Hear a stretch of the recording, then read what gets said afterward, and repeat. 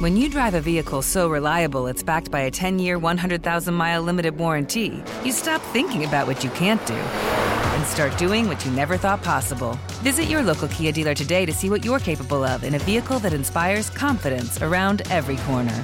Kia, movement that inspires. Call 800-333-4KIA for details. Always drive safely. Limited inventory available. Warranties include 10-year 100,000-mile powertrain and 5-year 60,000-mile basic. Warranties are limited. See retailer for details. Every team, every topic, everywhere. This is Believe.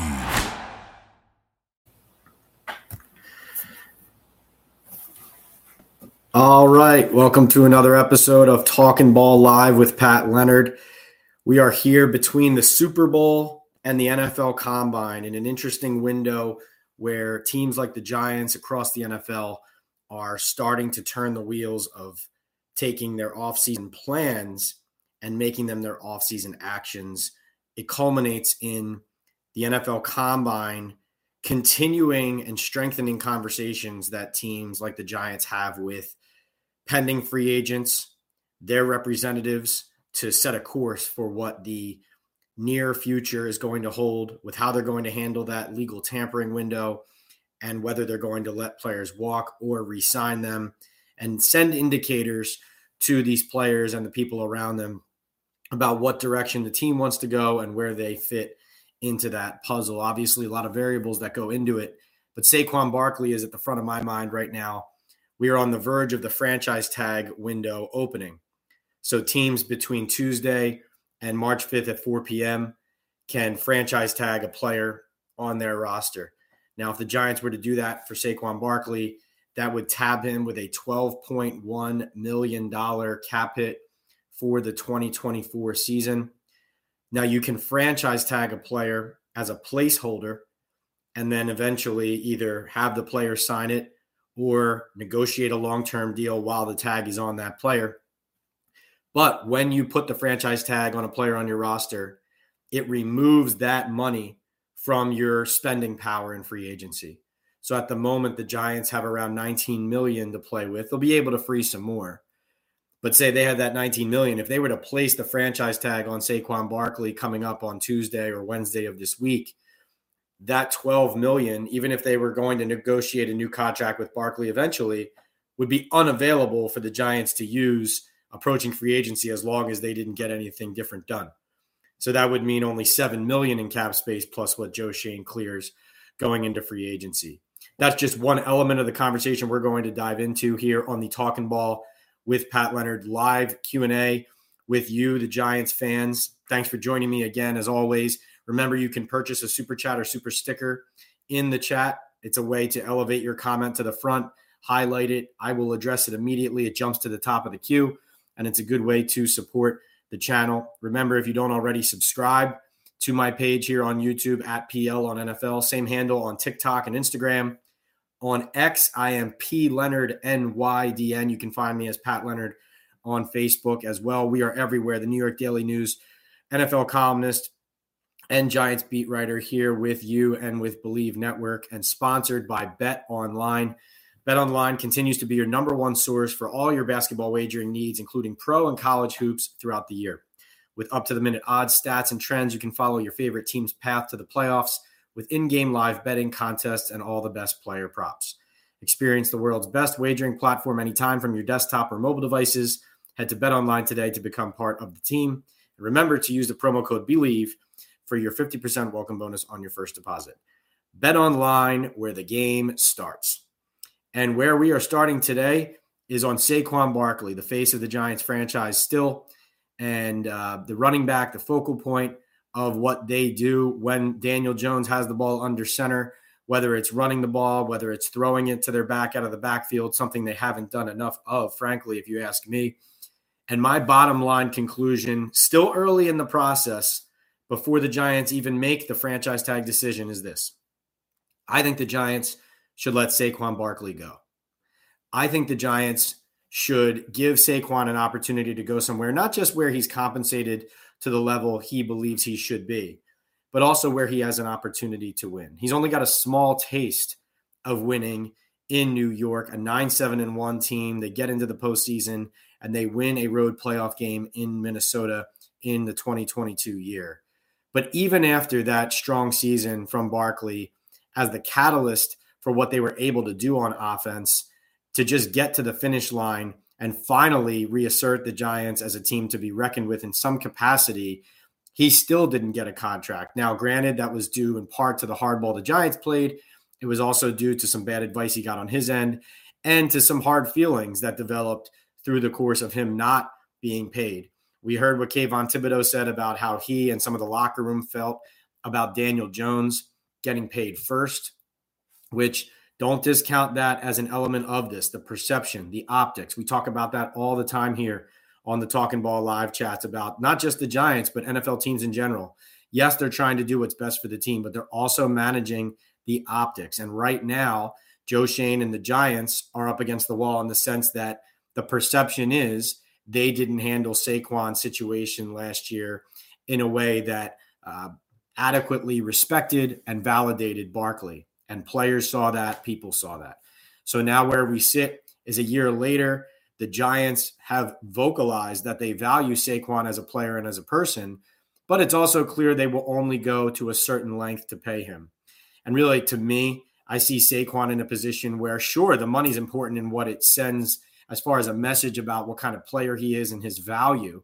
And certainly he would like the words to be backed by actions and dollars in New York, and he would love to be a Giant and win a Giant. But to me, I think Joe Schoen and the Giants showed they have a limit last season. I think Saquon Barkley and the Giants both wouldn't mind, frankly, if it ended up with Saquon playing somewhere else and the Giants having resources to allocate to different positions on a team that really is going to struggle to stay competitive, or to be competitive, I should say, from offensive line to pass rush to secondary to maybe even drafting a quarterback. There's a lot of things that Joe Schoen has to address, and I think he's already demonstrated that running back is not a priority for him. I think ideally his coaching staff and his program and his roster would be able to be complemented by a talented back, but would not invest its primary resources in that back. And now we have Joel Lopez checking in with a super chat and super sticker, and we will jump right to Joel to start our Q&A portion. Guys, thanks so much for being here. As always, love the interactions and the dialogue we have. You guys make me think, I think, as much as I deliver news to you. So Joel says, what's up, Pat? If we don't sign Barkley, what are your overall thoughts on Eric Gray? Small sample size his rookie year. Can we trust him? I don't think Eric Gray would be the sure answer if the Giants part ways with Barkley. I think they would end up drafting a running back if Barkley ends up playing elsewhere. This is a good class for running backs, some dual threat running backs. And also, I think from a value input perspective, I think Joe Schoen has indicated, even from the Eric Gray selection, for example, that they view a running back position as something like we can get a good enough player investing a minimal amount of resources. So I think a mid to late running back pick, say a third rounder or a fourth rounder in this draft would be the most likely route. Now, Gray, what I think of Gray, I think I would like to still see him more as just a running back. Like, clearly that draft pick was about trying to address their return game as well. And that was a swing and a miss from Joe Schoen and the personnel department, and wasn't hard to see right off the bat in training camp. Was a very poor evaluation there. As a runner out of the backfield, I think Eric Gray is a one cut and go guy. And I don't mean that in a negative way. I think his plant his foot in the ground and change direction once he bursts through the hole, I think is a really effective move that he put on a lot of guys in training camp. It didn't translate as much in the season. He also didn't get a ton of reps at running back. But to me, an undersized guy, a guy who I think his confidence certainly and clearly waned, and deservedly so, based on the position he was put in at returner and the fact that Barkley carried so much of the workload. We just never really saw too many compliments, not nearly as many as we thought we were going to prior to the year, to kind of reduce Barkley's usage and keep him fresh. So there was third down opportunities, taking Barkley off often on those, but a lot of times they were handled by Matt Breida. Frankly, Gray did not earn an amount of trust that he needed to as a rookie to get those opportunities over a guy like Breida. And so I just don't think without Barkley, you can just hand it off to Eric Gray. And Joel, thank you so much for that question and that comment. And we are off and rolling here on the Talking Ball live Q&A podcast here with the Believe Network. Pat Leonard, and bring your questions. But today, the central focus of what we're talking about here is my opinion that Saquon Barkley deserves to play elsewhere, that he deserves a chance to win, that he deserves a chance to build the legacy on the field that he wants to build before he continues to build his career and legacy off the field. I do think as much as the Giants, John Mara, and Saquon Barkley consistently talk about guys like Michael Strahan and Eli Manning as the paradigms that the Giants and Barkley would love to see him follow suit in that mold of a media star after he stars on the field for the Giants and, like Eli, and be that career Giant. And we all know that being a Giant is a huge part of Saquon's brand. But the fact of the matter is Eli Manning and Michael Strahan won championships. They won Super Bowls. They have rings. They went down the Canyon of Heroes. And that's a huge part of the legacy that they have transformed into this stardom post-career. And now Saquon definitely has a bright future in the media or wherever he chooses to go in when his career is over, regardless of whether he wins or not. But as far as building the kind of legacy that he believes he is worthy of and wants to carry with him the rest of the way, it is hard to look at the Giants as they're presently comprised and believe that Saquon can do that here on the field. And I know it feels difficult, and I'm sure to Saquon it would feel difficult, and still even the thought of it does. And for the Giants too, Giants fans, Giants ownership, from a brand building perspective to an on-field, well, this guy carries most of the load for our offense. What would we do if he wasn't here perspective? I think a fresh start and a clean slate and ripping off the Band-Aid, though, would certainly be the best thing for Saquon, and I think would give the Giants at least a chance to clear the deck and look at their offense in a different way in a pivotal year for the coach, possibly the GM too. No Mets, no Nets, no Jets says, Pat, did you find it weird or interesting that Barkley was wearing a Giants jersey at the Rangers-Islanders game yesterday at MetLife Stadium? I did notice that. That was something I was talking to some people I was watching the game with. We were talking about it. Seeing Saquon there in that Giants jersey was interesting. I do think there's a possibility it meant something. I think more than likely, though, this is such an official level partnership with the NHL playing at the home of the Giants and Jets. And this would have been a commitment that Saquon and Sterling Shepard and Tommy DeVito would have had to make ahead of time and would not have come as a surprise. And certainly in the interest of the Giants, PR-wise, looking like they're embracing the NFL or NHL, and hockey looking like they're embracing the Giants, and the Jets and the football teams allowing them to be in their stadium, so to speak. I think that was just something that was required of Saquon because technically, listen, he is still a Giant. The new league year hasn't started yet. Once the new league year starts, he will no longer officially be a Giant without a new contract and a new deal or a franchise tag on him. But no Mets, I think my bottom line takeaway from that was, while it did cause me to raise my eyebrow, I think in the long run, Saquon, the message that Saquon wants to send to Giants fans throughout this whole process is one that he wants to be a Giant, even if he ends up on another team. Neither person in this situation wants to be the bad guy. Saquon doesn't want to look like the bad guy that's saying, I want out of New York, because ultimately this is home for him. And it does mean a lot to him that he's a Giant. And it is a huge part of how people view him. And Joe Shane and the Giants don't want to look like the bad guys. They already do in some sense in, Kayvon Thibodeau's comments about player opinion of Saquon not getting rewarded while Daniel Jones does. Even if that doesn't fully describe what happened in that situation, it's still a perception and a feeling that does, and a sentiment that does exist in different places around the Giants, including in their own locker room. But frankly, I think Saquon wearing the Giants jersey, first of all, more than anything, it's probably just part of an official partnership that the Giants and the NHL and the Rangers and the Islanders all agreed to and was a part of the appearance. Because certainly he, Shepard, and DeVito all had their jerseys on representing the team and the NFL while showing good faith to the NHL and to a great hockey game, by the way. There's nothing like live hockey, right? But also, no Mets, I think the undercurrent of that is Saquon, unless and until he signs the dotted line with another team, he wants everybody to think of him as somebody who is loyal to the end and not disloyal to the Giants. Of course, I would argue he doesn't have to convince anybody of that, because just like the Giants showed it's a business last year, I think it's Barkley's time to do that now. No Mets, great kicking us off with that question, as well as Joel's. And Joel, thank you so much for the super chat. And remember, as we talk, as we do these chats, please hit the thumbs up and those like buttons, because the live engagement and support does wonders for spreading the word about what we do here, talking the NFL, talking the Giants, and answering your questions directly and delivering news when we have it as well. G-Men says, what's going on, Pat? I don't know if you spoke to any sources, but what is your expectation for the Giants in free agency? Will they spend big at one position? I can see them making a play for Robert Hunt from Miami or Mike Onwenu from the Patriots for interior offensive line help. G-Men, thanks for checking in with us here. As far as priorities in free agent, I think corner is a position to look at for the Giants. I think offensive line, obviously. I do believe that tackle is a position they have to reinforce, even if they intend to draft another one at some point. Interior offensive line, no doubt.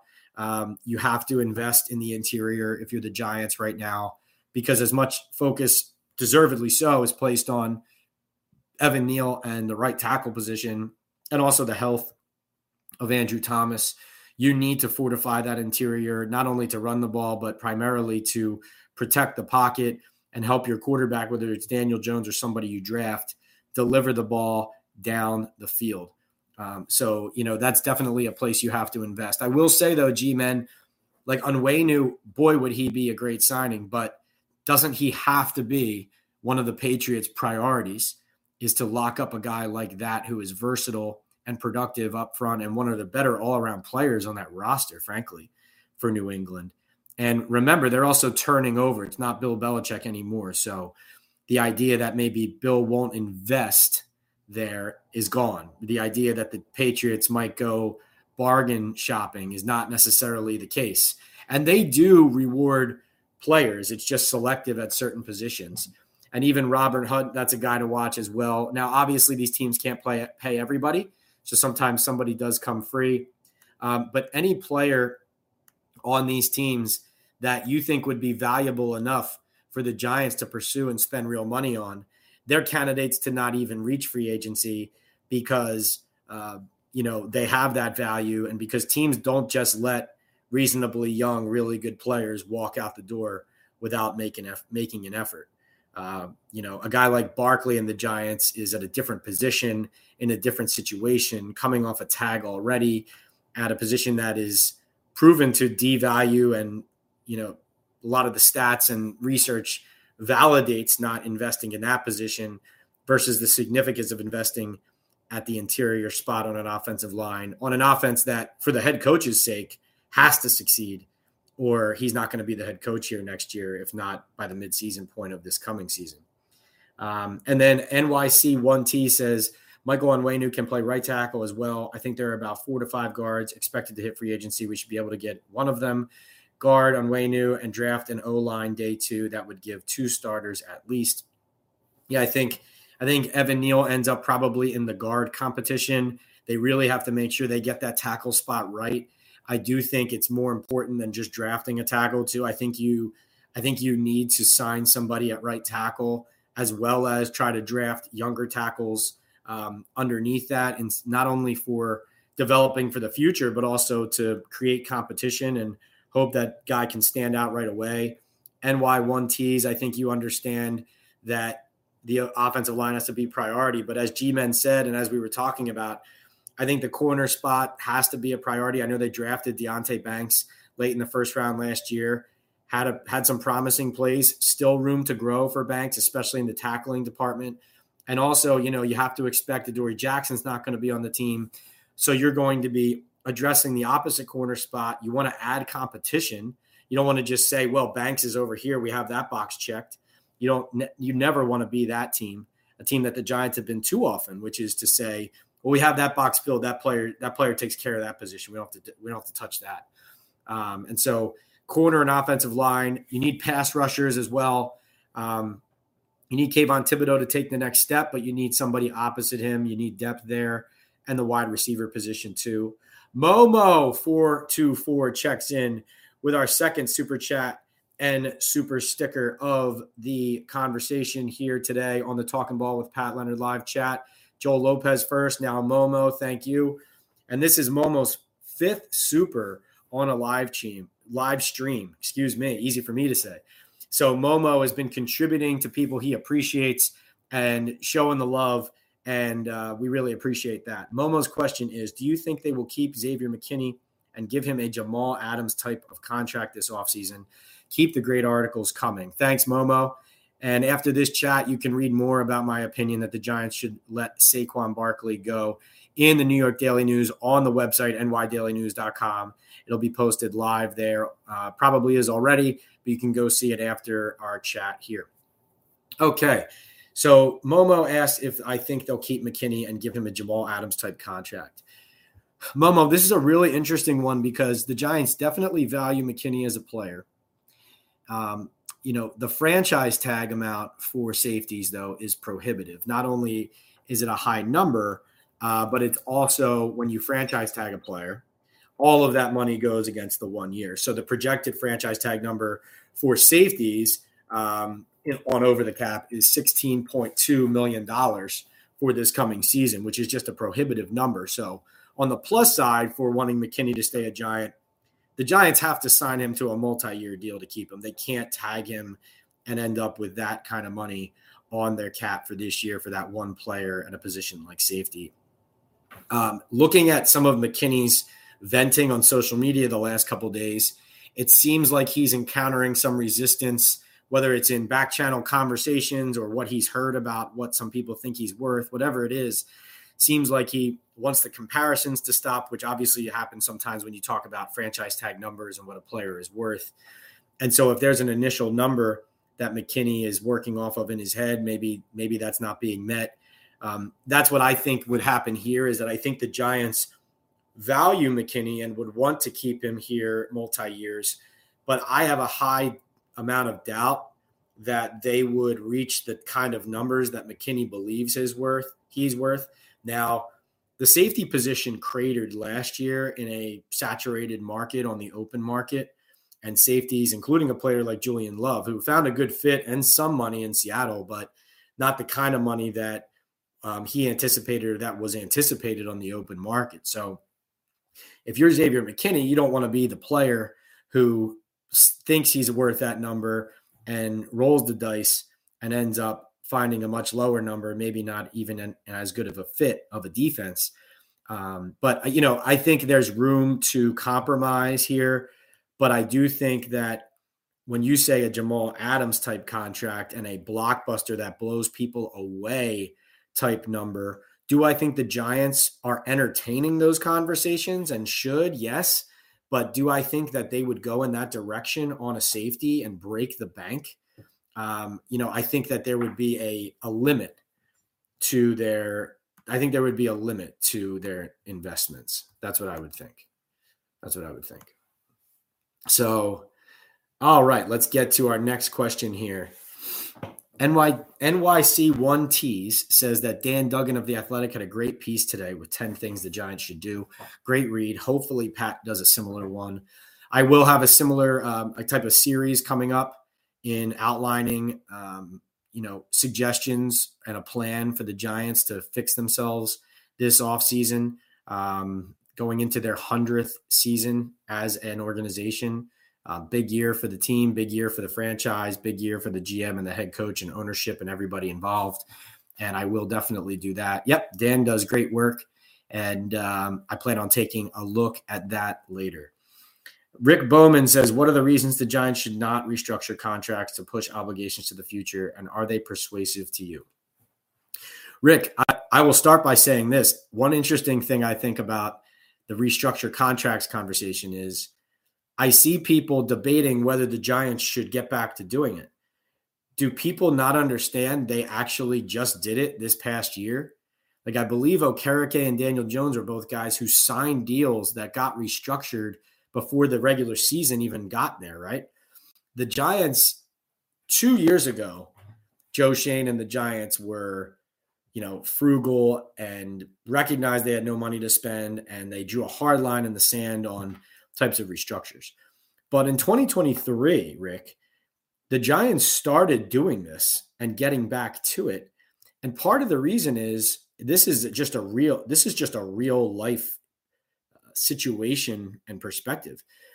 If you're a GM and a coach and you need to restructure and kick money into the future, do you have to consider your salary cap for the year after? And do you want to avoid the type of disaster that Dave Gettleman and the Giants salary cap team still in place got them into coming out of that regime when Joe Schoen and Dable took over? Yes, of course you want to avoid that. But you also need to find ways to keep your team competitive while you're the GM and the head coach. Because if you say, we don't want to create problems for tomorrow, but you lose so many games that you lose your job, now you're not the GM and the head coach for tomorrow. And so that's the real thought process that has to go on, is how do we keep our organization healthy, but also make sure that we're the best version of ourselves now so we can win. So we're here next year to keep building and get better. And Rick, I think the Giants and Joe Schoen have already shown that they have started to dip their toe in that pool of, well, you know what? We'd rather not, but it's about time to go and win more games. And Daniel Jones and his contract and the way they structured it, Joe Schoen admitted that they accelerated their plan and their process to accommodate the window that Daniel Jones had to try and win.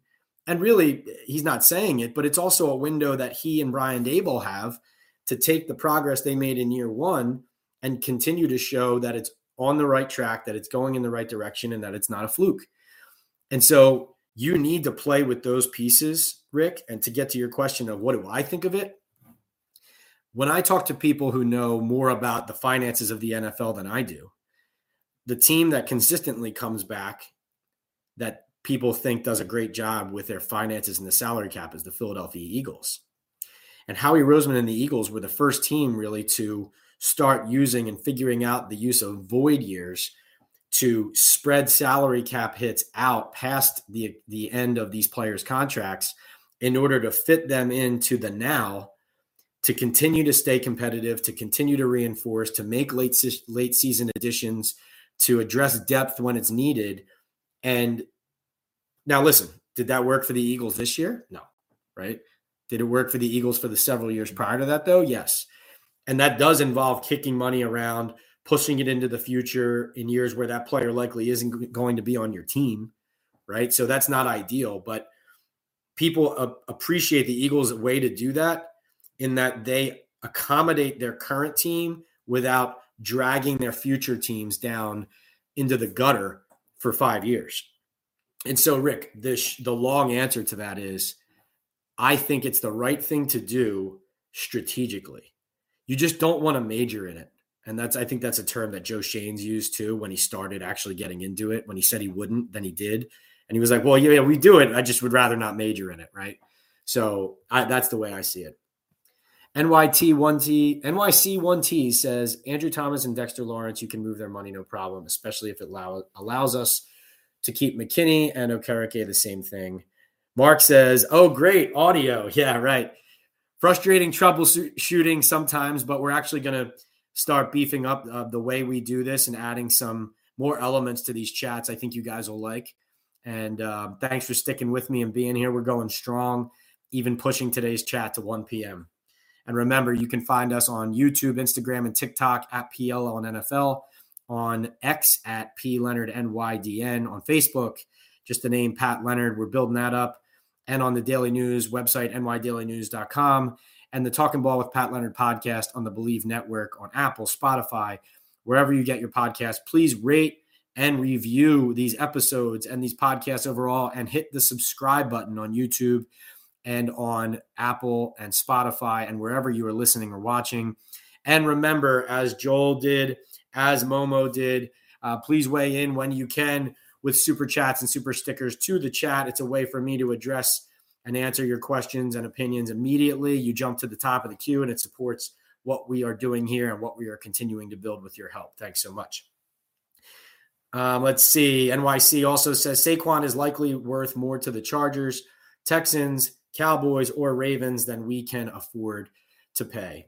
Yes, getting back to Saquon, and Antonio says what's up and also says let Saquon test the market to see his value and give the Giants a chance to match for hopefully a reasonable price. Meanwhile, Jim says, Pat, I don't disagree at all with your take, but Saquon Barkley was the only player the defense had to scheme for. So what will Brian Daboll do? So let's address all those in turn. The first says that a team like the Chargers or Ravens or Cowboys or Texans likely would pay him more than the Giants can afford. I think that hits on an important point, NYC, which is right off the bat.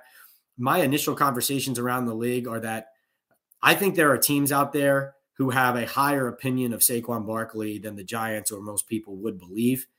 Being 27 years old and a guy who has an injury history and whose production was down this year compared to the previous, I think the perception, maybe the consensus perception, is that Saquon's value is viewed as lower than he would like. But I agree with the assessment that there are teams out there who will value him more than what the Giants would with their contract. And I think, frankly, I just think that the Giants have already signaled last year, coming off of Saquon's production, that they just don't want to go to the level that he wants them to go to. You know, I think when you're a player like Barkley, who has the type of production where he had 352 regular season touches, and Matt Breida was second on the team with 74. And he tied for the team high in receptions, had 10 touchdowns, still doesn't get an extension. And, you know, I think there are maybe offenses that could unlock Barkley a little bit more than what the Giants have been able to. I mean, you see the Kyle Shanahan version of his offense, you know, the Sean McVay, Matt LaFleur, you know, all these offenses, you know, that we've seen. Obviously Christian McCaffrey, an injury-prone guy who left a losing team, went to a better team with a good coaching staff and other weapons, and easily could have been the MVP of the entire league this year at 27 years old. Like, is that impossible for Saquon Barkley to do? Houston Texans with Bobby Slowick run a version of that as well. You know, I've heard the noise and the reports from Ryan Leaf specifically about the Chargers viewing Saquon Barkley as somebody who's valuable. You know, I think letting Saquon go to a division rival like the Cowboys or the Eagles or somebody like that. You mentioned the Cowboys here. The Giants are super sensitive to stuff like that. That would be an interesting dynamic if they caught a whiff or wind of the fact that a team like the Cowboys was going to invest in Saquon. That would certainly be, you know, a difficult one for John Mara and the Giants to stomach and swallow, especially because they've had so much trouble beating the Cowboys. And then imagine them losing in that fashion to the Cowboys with Saquon Barkley wearing the star on his helmet. Baltimore makes a lot of sense to me. They often cycle through backs at an affordable rate. But listen, you talk about windows, you know, look at what Lamar Jackson does best. Look at what Saquon Barkley can do. You had Odell Beckham there, good friend and mentor there last year. And so you could add some familiarity, you know, some of the voices around Saquon, maybe describing the situation and able to guide him in the idea of understanding what playing in Baltimore would mean and what they could maximize in a short period of time there. That one makes a lot of sense to me. But I think to hit on that first point, I think Saquon and the opinion, you talk to people around the league, like even though he's getting up there in age for a running back, there are plenty of people who look at his explosiveness and his ability to make those big plays, which is really his signature ability and talent, is to burst the game open. You'd rather him not be 12 carries for 30 yards and then 1 for 70. But if that's what he's able to give you, maybe you can complement him with other weapons on a better, deeper team and bring the most out of him in the biggest spots and biggest situations. That's where I think he would thrive. I also think that using him as a receiver is just something the Giants did not tap enough. One of the biggest mysteries of this past season was in Washington. Now, granted, they had the matchup. They felt like he would win against the linebackers and safeties there, particularly the linebackers against Washington. But they unlocked Saquon in the game plan to help and overwhelmed in many ways Tommy DeVito, who took a record amount of sacks that day. But they helped score enough points with the help of the defense and the special teams scoring 6 turnovers forced from the Commanders to hold on and win that game. They unlocked Saquon as a receiver in many ways to help out their young quarterback there. And yet after that, what happened? What did we see? We didn't see enough usage of Saquon as a receiver. That was mystifying and something I know Saquon wants to see a lot more of. Wow, we just received a monster. We got a 50, look, it looks like a 50 Mexican dollars from Memo Mello. Memo, thank you for checking in with a big 5-0. Huge investment here from Memo. Thank you so much. Really appreciate that. It jumps right to the top of our queue. He says, Pat, big fan from Mexico. What do you think about J.J. McCarthy? Probably early at 6, but maybe his stock rises in the combine and has good interviews. Memo, thank you so much for the investment in the community we are building here and your interest in the Giants in the NFL and what we do. So here's what I would say, Memo. I think that J.J. McCarthy is absolutely the type of quarterback, the type of dual threat ability, the type of face of franchise, young QB that I could see the Giants organization taking a liking to and selecting high in this NFL draft. I'm doing frequent and consistent work on McCarthy, but I think if you guys were sitting here with me a few weeks ago, I was dropping that name, McCarthy, along with Drake May, right? Bo Nix maybe, but more likely a McCarthy or Drake May as 2 of the guys to watch if the Giants go quarterback high and they are available at their 6th pick or, in the back of first round in a trade up. Clearly, McCarthy's stock in the last couple of weeks since we talked about it has risen right to that level that we were talking about before. And I absolutely think he's a possibility. Now, do I think he's a possible fit for the Giants? Yes. Do I believe he is a dramatic improvement on Daniel Jones? Clearly. I can't sit here and say that. Daniel Jones is athletic now and has proven to be mobile and productive in a certain type of offense. The thing about J.J. McCarthy, though, is he comes on that rookie contract. And I know one thing a lot of people believe in the scouting community around the NFL right now is that McCarthy still has room to grow because of how they used him in that last season at Michigan. So people view how Harbaugh used him and they said, well, he didn't fully unlock everything he did. He had him play the way that Michigan needed him to play to win games. So they see some upside there, whereas a guy like Michael Penix is very talented, but more likely is what he is. So there's always that tantalizing element in the scouting community for general managers of saying, we see this, but we also see room to grow here. So McCarthy, Memo, to your question and to your point, he's an interesting mix of talent and upside that has GMs and some scouts salivating. Great question, and thank you so much for that enormous investment in what we are doing here. And just to wrap up the Saquon conversation we got into, and Antonio was saying, let Saquon test the market and give the Giants a chance to match.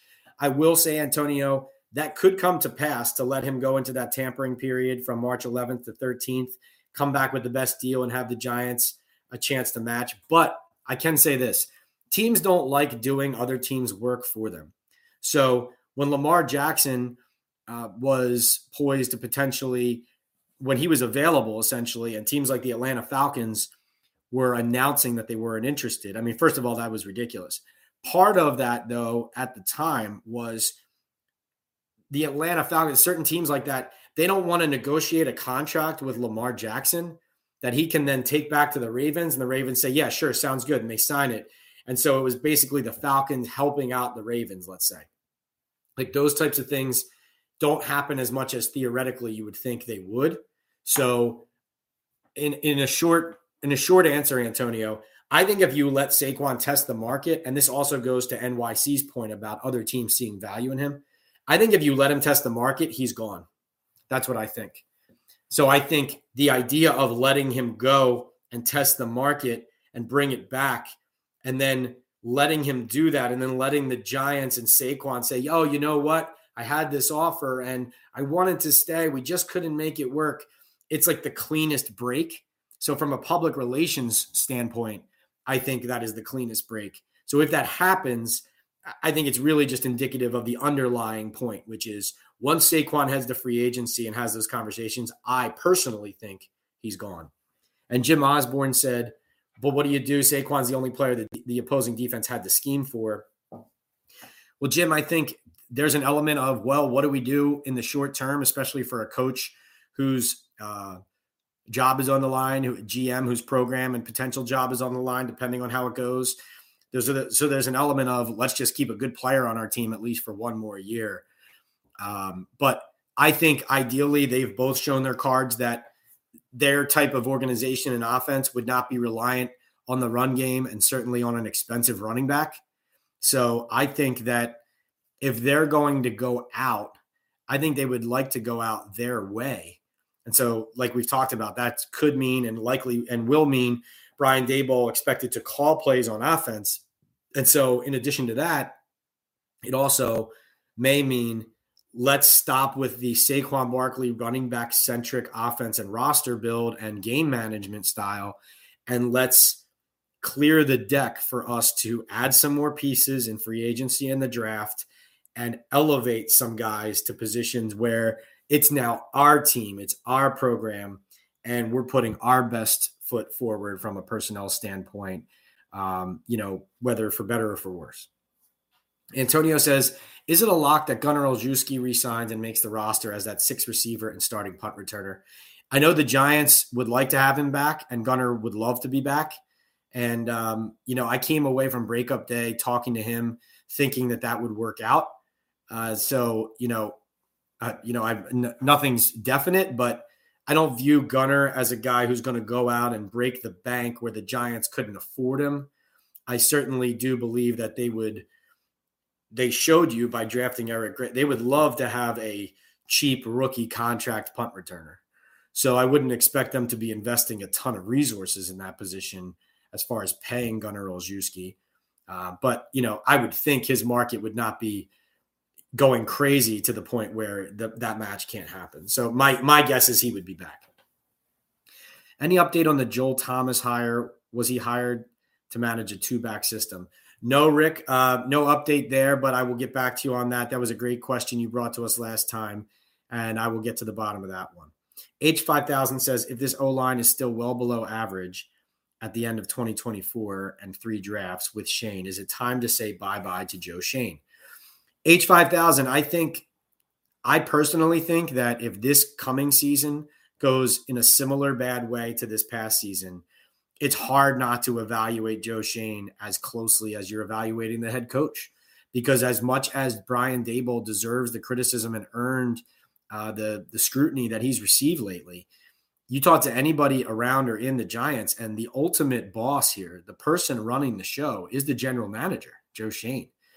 Now, ownership's always going to be involved. It's always going to be John Mara's team. The buck stops with him, but this is very much an attempt by the Mara family and by the Giants to give the keys to a general manager and let him operate and, paint the picture on the blank canvas that he sees fit. Certainly it wasn't a blank canvas. He inherited a big mess from Dave Gettleman. And so there's an element of, we got to give this guy time. It's not going to happen overnight, and that's only fair. But to your question, you hire Joe Judge and you say it's going to be a minimum 3 years, and then you fire him after 2. The Giants certainly don't want to be in the business of constantly turning over their staffs, but that's what's happened with 3 straight head coaches during or after their second season. And I think to your point, Joe Shane, whether he gets it or not from most people, he earned a lot of the blame and accountability for a terrible regression last season. And a lot of it was on personnel decisions of his, offensive line draft picks of his, the enabling of the training program that exists there, that kind of returned to this low practice, lighter workloads, even decisions they made on when to return players to the field from an injury standpoint to a personnel standpoint to the way the coaching staff was at each other's throats and the fact that Joe Schoen had to get on the headsets to monitor the program. Like these are more than red flags and warning signs. These are alarm bells and 5-alarm fires. And at a certain point, it's no longer just on the previous. It's no longer on the previous regime. It's on the current regime. Now, H5000, do I think the Giants would fire Joe Schoen after a bad year 3? I don't know. I do think he and Brian Daboll are absolutely a pair and a partnership and a package deal that was signed away, so to speak, from the Buffalo Bills to try to replicate that type of program and success that Brandon Beane built up there, with the selection of Josh Allen being the focal point and the center point of that. I think that the Giants, and I know the Giants historically, are more patient with the general manager position than the head coaching position. I also think it's going to come down to also to Joe Schoen and how he reads the room with ownership and with the Giants of, let's say this season started poorly, hypothetically, and Brian Daboll's hot seat only started getting hotter. Is the general manager going to separate himself at some point from that head coach? Or do you get down to it and it's him and Daboll surviving together or going down with the ship together one way or the other? I think you have to watch for those signs throughout the offseason. I personally think that although he and Daboll came in together, I think Joe Schoen's vision and plan is what the Giants really hired here ultimately. I know Brian Daboll got the Coach of the Year award. They had some early success that first season. They won a playoff game. And the coaching staff, Daboll primarily, were praised. And they did a lot of good things that first year to maximize what they had. But I think ultimately when push comes to shove, based on the Giants' history and the way you kind of read the room, I think if push comes to shove, Daboll will end up a casualty of the Giants' failures with Joe Schoen's plan and vision and construction, something that the Giants continue to try to get behind, maybe through one new coach. That's my guess at this moment that's just my guess about what would happen if it came to that. But who knows if he'll get that rope, and who knows if by that point he will deserve that rope, H5000, if he does that poorly at evaluating talent, especially on the offensive line, of not getting the quarterback right, of not getting the offense fixed, and of burning some bridges, so to speak, if players are talking out of school about things with star players and how those things are handled. Antonio says, do you think the Giants re-sign either Justin Pugh or Ben Bredeson as depth, or even both? I think both are players or people that they would entertain bringing back at the right price. That's what I think. And I think both guys, listen, the plan was not for Justin Pugh to be on the team last year, and the plan was not for nobody knew Ben Bredeson was going to be far and away the best interior offensive lineman during training camp, but he was. And so both of these guys are competitive, have pedigree, and are great teammates, and are guys that you want to have on your team. But obviously you do need to upgrade the interior and have better high-end talent along with your depth as well. NYC1T says Saquon didn't choose his wardrobe for that event. Yeah, most likely not. But I do. It did still cause me to raise my eyebrow this close to all the decision making. Antonio says, I was doing some digging, and the Giants can create $33 million in cap space if they restructure Thomas and Dexter Lawrence contracts, and if they cut Mark Lewinsky and Boogie Basham. Yep. And listen, at this point, so you say you can clear up to 33, right? If you can clear 33 million, this is another reason why the franchise tag is not something that's palatable. Let's say you have 33 million after all of that, if you're the Giants, using $16 million of that on Xavier McKinney, which is half of that money, if you were just to franchise tag Xavier McKinney and not sign him, would just not be ideal, right? And even using $12 million on Saquon committed all to that 1 year, the 2024 season, would not be something that would be ideal as well. So that goes to that point. But Antonio, and this goes back to Rick's question as well, of should the Giants do this kind of thing? You want to continue to keep yourself sustainable and not prevent yourself from being out of bidding in strong cycles at positions of need. And you want to be able to pivot and have options. But their backs are against the wall right now. This GM and this coach, they need to win and they need to get this right. So especially for guys like Thomas and Lawrence, only for guys like Thomas and Lawrence, based on their ability and their contracts and their performance, are elements and options for that. And how about that if they were to cut Mark Lewinsky and Boogie Basham, two guys that this regime brought in? Like, to your point about how much pressure is on a guy like Joe Schoen, like Mark Lewinsky, when they had barely any money to spend 2 years ago, was one of the only guys Joe Schoen spent money on. And look at where that's gone. Is putting the franchise tag on McKinney a possibility, or is that viewed as unlikely, says Antonio? Yeah, unlikely. Dan Big Blue says, on Kay Adams' show, Sean Payton looked like he was in love with Daniel Jones. Oh, I could absolutely see him loving Daniel Jones. I can also see, this is what I think about Daniel. I think that Daniel Jones, his comp was Ryan Tannehill coming out of the draft when he was coming out of Duke.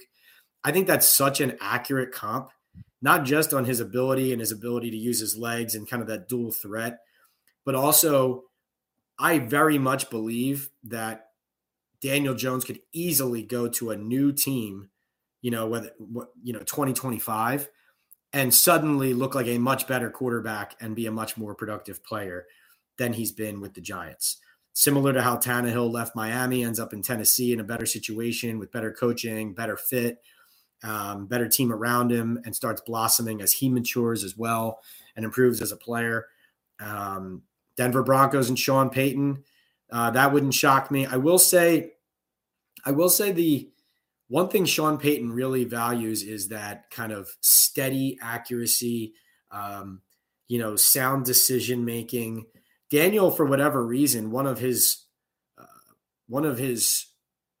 poor qualities is his processing at times in key moments when the game speeds up. You would think it would be one of his strengths.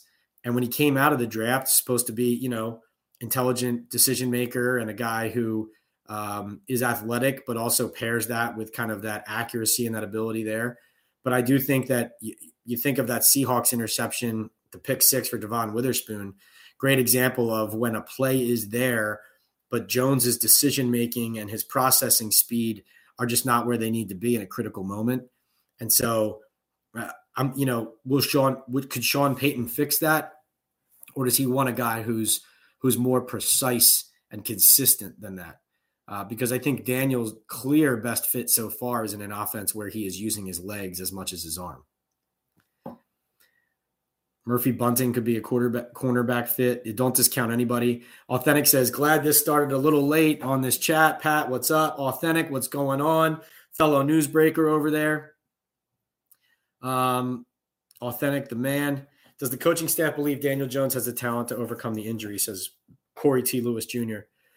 Corey, I think ultimately the Giants in their minds are preparing for life without Daniel. I think that there's confidence he's going to be back with the knee. I think the bigger concern has to be managing his neck and thinking that could be a worthwhile investment in the long term for a guy who, let's remember, when he played against the Raiders, his throwing motion was different when he came back in that game. Now, it's possible that he's kind of recovered it and reclaimed, and he will look more like the version of him that we saw at his peak once he comes back healthy from the 2023 season. But I personally, Corey, do not think that the Giants, privately have faith in Daniel Jones to be more than what he is.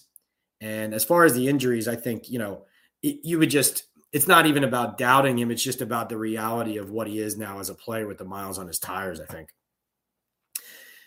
Rick says the Athletic rated the top 150 free agents, and Saquon was fifth. I do think Saquon's name is out there more than it was last year. I think his representation and he are doing a better job of kind of holding the Giants' feet to the fire earlier. And I think that him being ranked there as well reinforces that I believe his greatest value would be joining a better team, which would then make him more valuable in key and critical moments to make those home runs and to kind of stand out in the moments that he wants to, that would help him build that on-field legacy to build the off-field career he's looking for. If both are available, are you taking Marvin Harrison Jr. or Joe Alt, says Dan Mazzina. Dan, what's going on, man? Which improves the offense more, and what's the Giants' philosophy on this? Dan, this is a great question because there are some teams who create deep completions down the field by adding speed to their receiving core and getting the ball out to it. And then there are some teams that fortify their fronts and rely on buying their quarterback that time, right? I think it's more traditional and feels more secure when you have a really strong offensive line and you don't have to think about getting the ball out in 2.5 seconds, 3 seconds, or else, right? I do think traditionally the Giants are more of a Joe Alt type team than a Marvin Harrison Jr. type team. Personally, I think that signing an affordable right tackle and a veteran who's played in real games and drafting the Marvin Harrison Jr. is more the route the Giants would go here than drafting the Joe Alt and signing a veteran receiver. That's just my feel. I think especially because they're trying to add young, affordable weapons, particularly if you're not paying Saquon Barkley, right? So I do think that is how that all fits. I do wonder, and it's part of my conversations with people in the league right now, is the Giants missed on all 3 of their offensive line evaluations in that first draft. So you come back in this draft, does that make you gun shy to invest with a high draft pick in another offensive lineman? Or does it reinforce why you absolutely have to keep taking swings there because you realized last year that if you don't fix the line, nothing else matters? So all certainly a well-rounded, sound giant type player there at 6 if they don't go quarterback.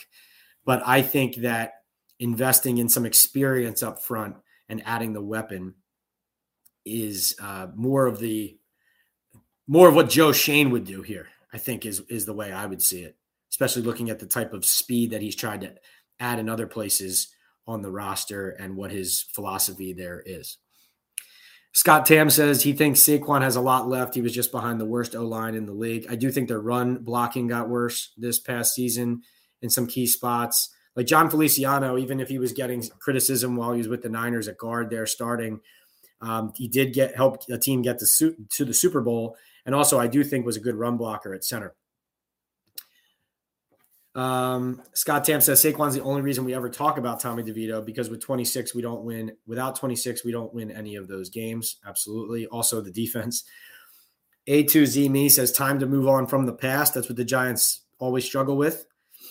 Scott Tam says, how about you just fix the O-line rather than having all these other conversations? Yeah, no, listen, I know it's tiresome to continue saying, but it is something they have to prioritize. Memo says, thanks for the great answer, Pat. Memo, thank you so much for the investment in our community here and for your question. A2Z Me says, Tommy DeVito was an improvement on Daniel Jones. I don't think everyone would necessarily agree on that. DeVito did win 3 games, but the defense won those 3 games. He did make some good plays with his legs in the Green Bay game and some good throws in Washington. Anyone who thinks anything other than the defense won those 3 games, though, is not paying attention. And, go ask the Giants offensive coaches and offensive line and offense how it was to just take like consistent sacks when there were plays to be made on the field. I mean, good for Tommy for building what he's built, but the idea that he was better than Daniel Jones is crazy. Now, Daniel Jones didn't protect the ball, right? His offensive line was much worse when he was playing, though, when the offensive line was in front of Tommy DeVito. Yeah, he kept the turnovers down, but I think he took an insane amount of sacks. I mean, you think about that Washington game, they forced 6 turnovers of the Commanders, and they still almost lost the game. So, right. Scott Tam says Tommy D is not better than DJ. Exactly. NYC says Pat is cooking. You too, NYC. Thanks for all your good questions. A2Z Me says, I'm done with Daniel Jones chatter. Dude has built a cult of support based on nothing but failure and excuses. Authentic seconds that I'm cooking. Let's go. Scott Tam says it's not that people have a cult following for DJ, but we just don't blindly hate on the dude. We're not delusional in thinking Tommy is anything more than a backup. Yeah, Tommy's not even your primary backup, man. It was lightning in a bottle. Let's see. What are your thoughts on signing a cornerback in free agency like Kenny Moore II from the Colts or Sean Murphy Bunting from the Titans?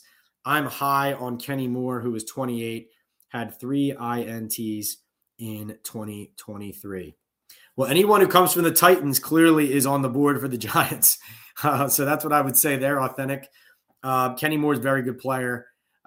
Agree. I think you have to be careful what you invest in that position, but you do, if you find the player that you know is right for you, and then the defense that Shane Bowen wants to run, I think you are absolutely making, the investment in that position. So I think corner is absolutely one to watch.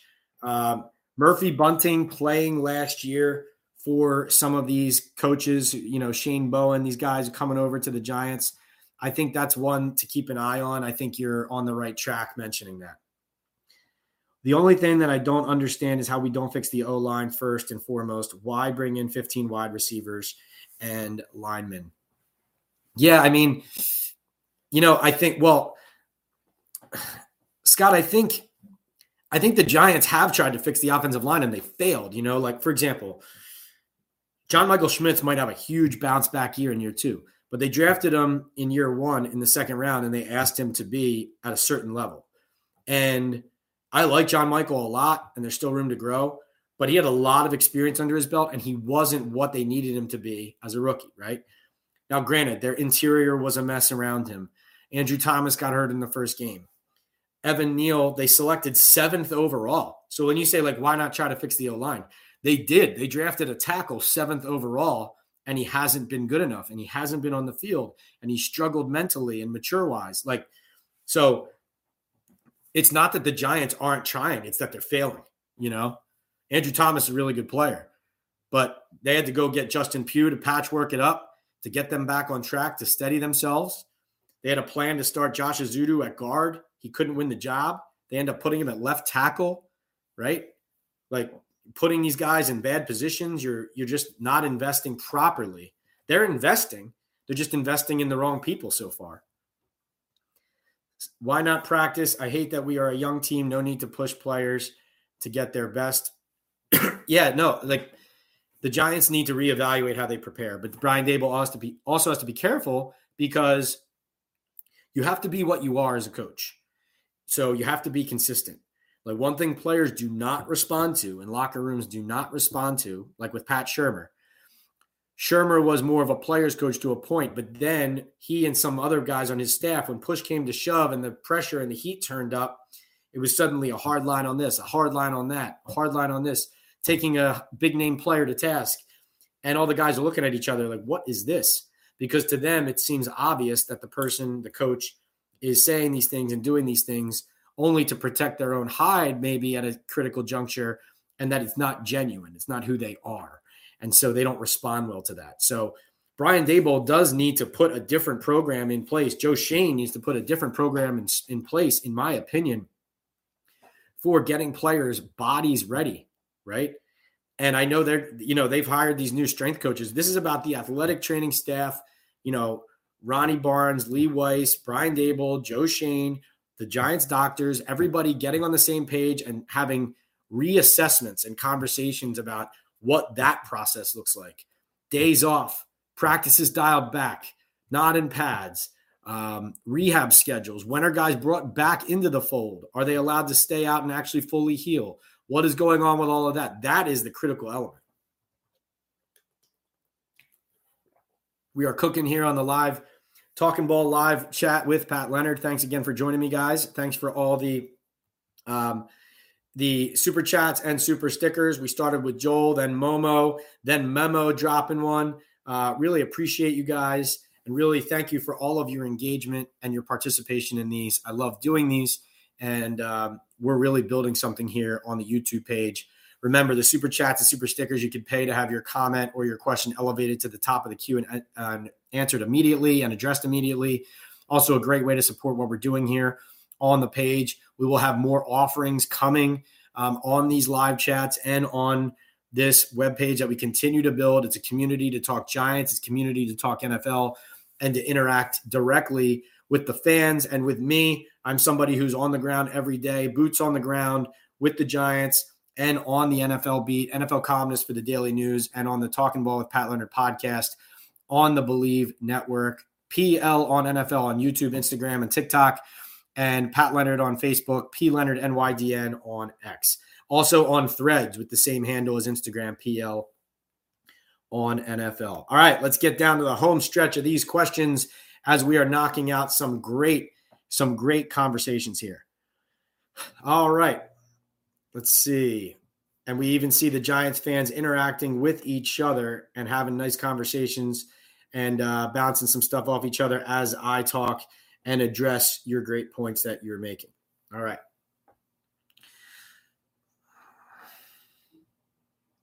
Scott thinks that Brian Daboll will be gone before Joe Schoen and that Joe Schoen will get at least a second coach in his opinion, and sees Bredesen as a good signing. Joe, I think it's more likely Joe gets another coach. I think the best argument for Joe Schoen would be if Dave Gettleman gets 4 years, how many should I get? That's my argument if I'm Joe Schoen. But again, like I said, how bad does it get? And what are the reasons it gets that bad? And how does Joe Schoen handle it publicly and privately? Bredesen played all over the line. Seems like a good dude. Okay starter, a great backup. I agree. Authentic says Sean Payton said Daniel wasn't the guy on Fox as well. Well, there you go, Authentic. Authentic bringing it for us, man. Yeah, I think, that the Daniel Jones thing, like I see on the one hand, I see Sean Payton seeing a player who's undervalued and knowing he can get more out of him. But I do think Daniel Jones' questions about his processing throws that into a dicey mix for a guy like Payton who knows what he's looking at. Let's see. Nomad says, on that same show, Daniel Jones didn't look like he loved Daniel Jones. Authentic says, do you think it's a possibility the Giants explore releasing Waller or Slayton? Cutting Waller could save around $7 million. Cutting Slayton could save around $6 million. I think Darren Waller to me looks like a player that, like if I'm the Giants and I'm trying to get out of the business of unpredictability when it comes to players' bodies and injuries, and I'm trying to fix that, it's hard at this point to look at Darren Waller and think that he could be available for you for 12 games in a season, I think. And I like Darren a lot. I also wondered, listening to him talk so candidly about the nature of his injuries, how much the Giants love that. And, it wouldn't shock me if Waller wasn't a Giant this season. No one has told me that he's not going to be on the team. So no one has said that to me. But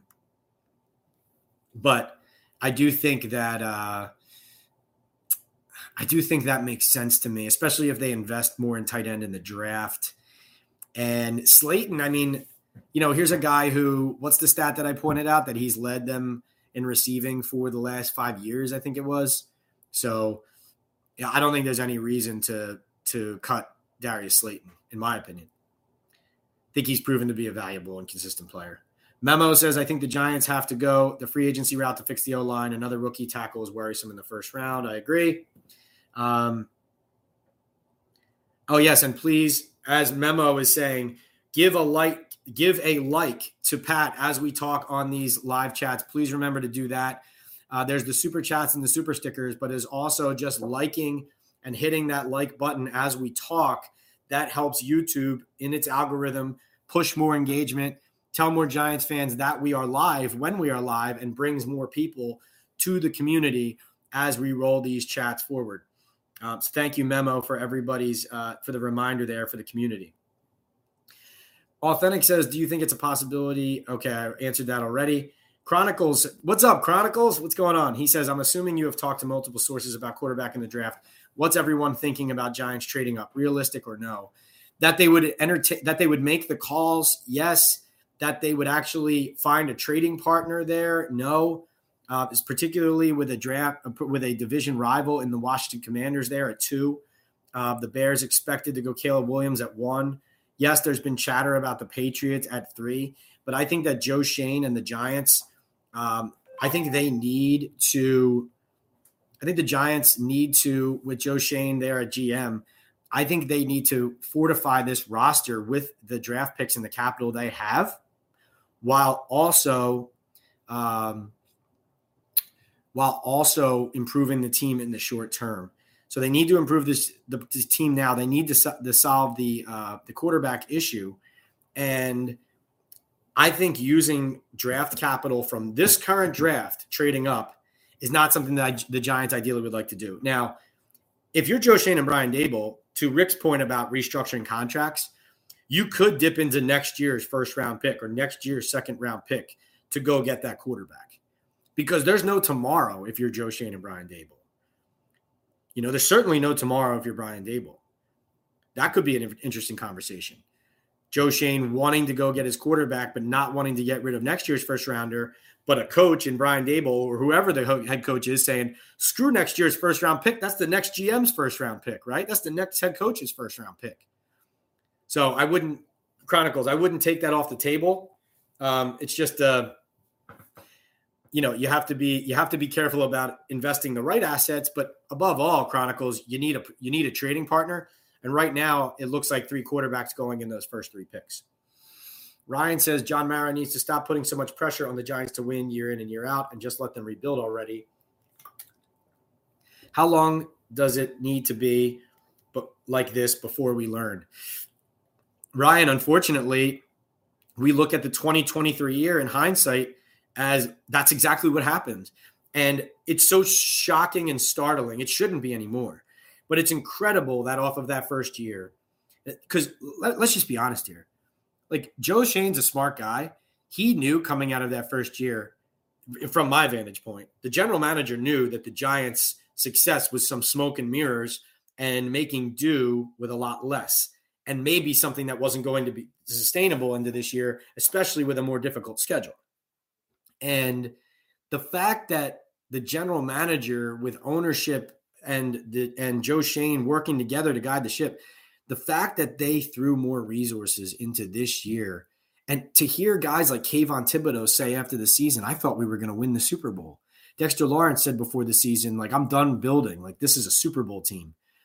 How did somebody actually think that this team was going to challenge for a championship? Now, I'll give them this. The NFL right now is not a very strong league from top to bottom. Like, everybody likes to talk about parity. There really isn't much of it. I mean, that's part of the reason the Chiefs were able to win it again. Credit to them, and they have Patrick Mahomes. It's just not a strong league. So maybe from that vantage point, that's the best argument from the Giants' perspective is, well, we thought we could make hay because we got into the playoffs 1 year after what we saw in 2021, and who knows? But, it's just such unrealistic thinking, in my opinion, and they have to stop with it. I think that's a great point. Thank you, Ryan, for that comment. Memo says, I think it's possible to trade up if the Patriots do not take one of the top 3 QBs. As far as I understand, the Patriots are looking quarterback there. We'll see where that goes, though. It's obviously still early. I'm looking forward to seeing the quarterbacks throw in Indianapolis. I think it's going to be the highlight of the week. You're not going to convince me the Giants aren't going quarterback high until it happens, because for me, if I'm Joe Schoen, I'm trying to get my guy. And thanks for the reminder, Memo. Everybody give a like. Scott says, was it missing on the online draft or just on the O-line draft or just bad coaches? Scott, I think that they would like it to be that it was just a coaching issue. And certainly Carmen Brasillo, they brought him here because he kind of made chicken salad in Las Vegas with a patchwork offensive line that people didn't have high expectations for. So they're hoping that he can help do that for them. Do I think Bobby Johnson could have improved on something? Sure. But do I think all the offensive problems were him? Absolutely not. No, I do not. And I think it was personnel related as well.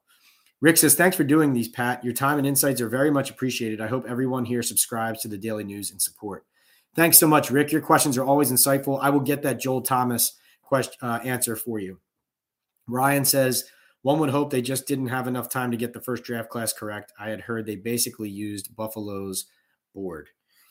Well, for me, top to bottom, their drafts have not been the drafts have not been strong. And, I don't think it was just the first draft. And I think, I did some reporting that first year that there were people in the Giants front office who liked Charles Cross a lot, and they ended up taking Evan Neal over him. So even if they were, comparing different boards, obviously, and all of that, you're still talking about a decision on a player and making the wrong one, it looks like. Scott says, I don't want to give up a lot of draft capital for one of these quarterbacks, to be honest. I don't think any of them are worth the hype. They may end up being decent, but it is so hard to know who the next great one will be. Not a reason not to take a swing, though, Scott. Plus, you can win without a top quarterback. Look at San Fran and look at the Chiefs. They built the team before they got Mahomes.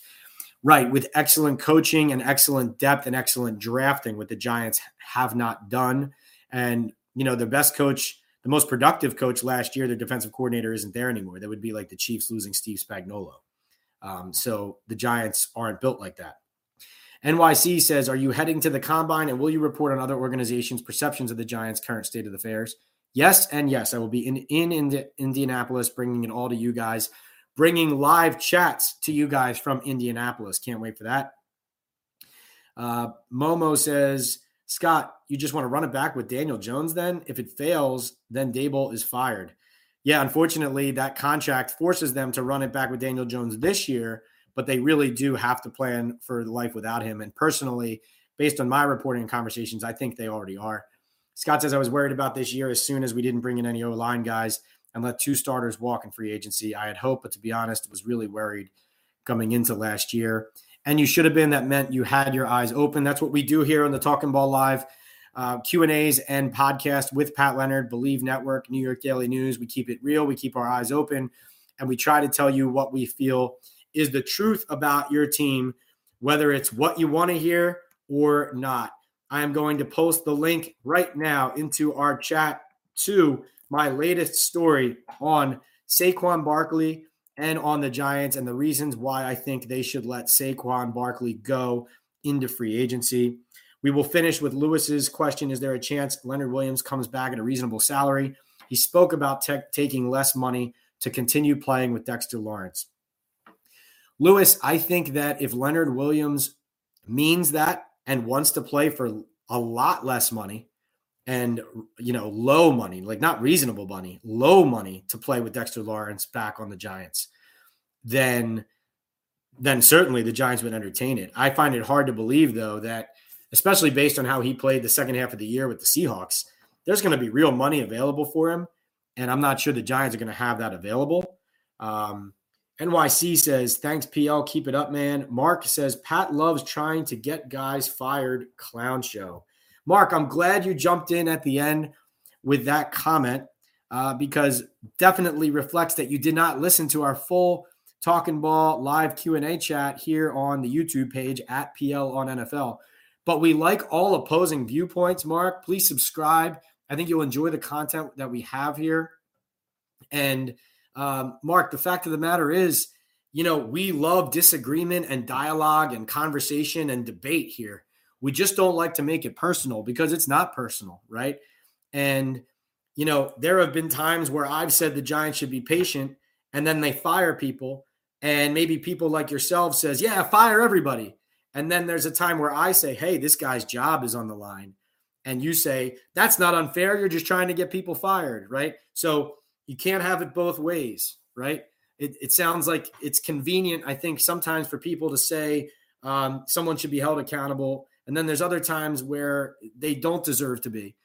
Because why? This is a bottom line, results-oriented business.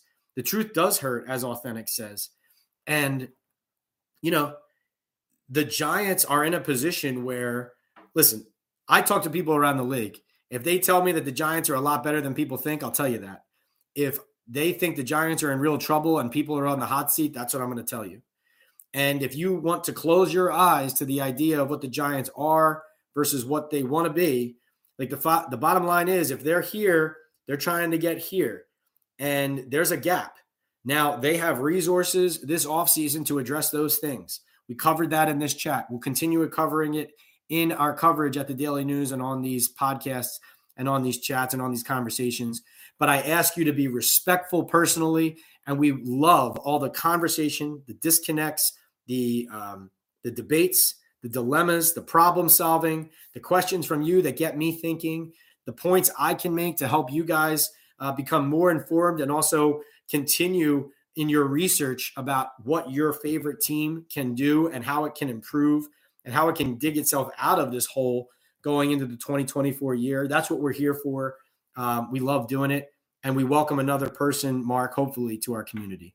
Thanks so much. Talk to you soon on the Talking Ball live podcast and chat with Pat Leonard. Remember, if you missed this, you can watch the full video version on our YouTube page at PL on NFL, or listen to the audio version on Apple, Spotify, with the Believe Network, wherever you get your podcast. Authentic says, great show, Pat. Great job, Authentic. Thanks to everybody who checked in, especially the super chatters and super stickers, from Joel Lopez to Momo to my guy Memo jumping in with a great question and some big bucks. We'll talk to you next time.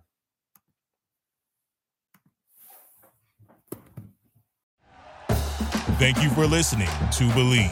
You can show support to your host by subscribing to the show and giving us a 5-star rating on your preferred platform. Check us out at Believe.com and search for BLEAV on YouTube.